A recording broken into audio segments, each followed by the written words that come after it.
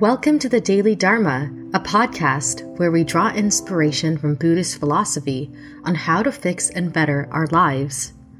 Join us as we dig through the archives of Buddhist texts, great teachers, and real life to grab an extra hit of wisdom to lift us up from the daily grind and find much-needed peace. Hi everyone, welcome to the Daily Dharma. In this episode, we're going to be going over 2 Zen Buddhist stories that explore the theme of looking deeper beyond the surface. The first story is called Storyteller Zen. Encho was a famous storyteller. His tales of love stirred the hearts of his listeners. When he narrated a story of war, it was as if the listeners themselves were in the field of battle. One day, Encho met Yamaoka Teshu, a layman who had almost embraced masterhood of Zen.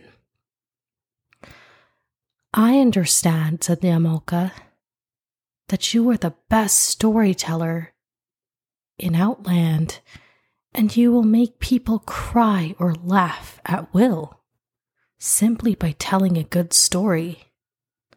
Now, I have a special request for you. Can you tell me my favorite story of the Peach Boy? When I was a little toddler, I used to sleep beside my mom, and she often related this story to me. In the middle of the story, I would fall asleep. Could you tell it to me just like my mother did?" Encho dared not attempt this. He requested time to study. Several months later, he went to Yamaoka and said, "Please give me the opportunity to tell you the story of the Peach Boy just as your mother did." "Some other day," answered Yamaoka. Encho was keenly disappointed. He studied further and tried again. Yamaoka rejected him many times. When Encho would start to talk, Yamaoka would stop him, saying, "You're not like my mother yet." It took Encho 5 years to be able to tell Yamaoka the legend as his mother had told it to him. It's in this way that Yamaoka was able to impart Zen to the storyteller Encho. This story intrigued me because when I first read it, I wondered to myself, what a strange thing to ask someone to read you a pretty classic tale, this tale of the Peach Boy, just like your mother did. But then, when I really thought about it, mothers share stories with their children with so much care and love and compassion that the child feels so comfortable enough to just fall asleep. So telling the story, like his mother, required a deep level of introspection, calm, quietness, patience, and this general loving kindness, which in the beginning, it seems Encho did not have. And the Zen master must have detected this, which is why he actually rejected the storyteller multiple times. But by reflecting on trying to imagine how his own mother, his loving, caring mother, would tell the story, he slowly began to cultivate that deep compassion, love, and patience that his mother must have had towards the Zen young master as a boy. And as a result, he was able to develop himself. In a way, even though we do live in a culture where we are often told way too much to carry too much weight and not enough times to take care of ourselves and to think about our own weight. Once in a while, we get interesting and quite often difficult requests that may change and transform us in unexpected ways. For me, I think that came in the shape of my cat. She was actually not mine. She was my sister's cat, but unexpectedly, she came to take refuge in my bed every night because she felt safe there. And I wasn't necessarily prepared or ready to take care of a cat at that point in my life. But because she had trusted me so much, I thought, you know what? I'm going to learn. I was never a cat person until this day where you chose me as your safe refuge. And sometimes it is the most interesting requests that allow us to transform and change as people. Because it kind of pushes us to think of ourselves in a different light and kind of grow beyond the parameters of what we thought we were. And that kind of growth, when it is real and genuine and comes from a good place, is a beautiful thing. The second story is called A Letter to a Dying Man.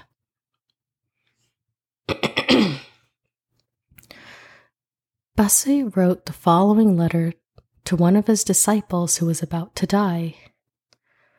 The essence of your mind is not born, so it will never die. It is not an existence which is perishable. It is not an emptiness which is a mere void. It has neither color nor form.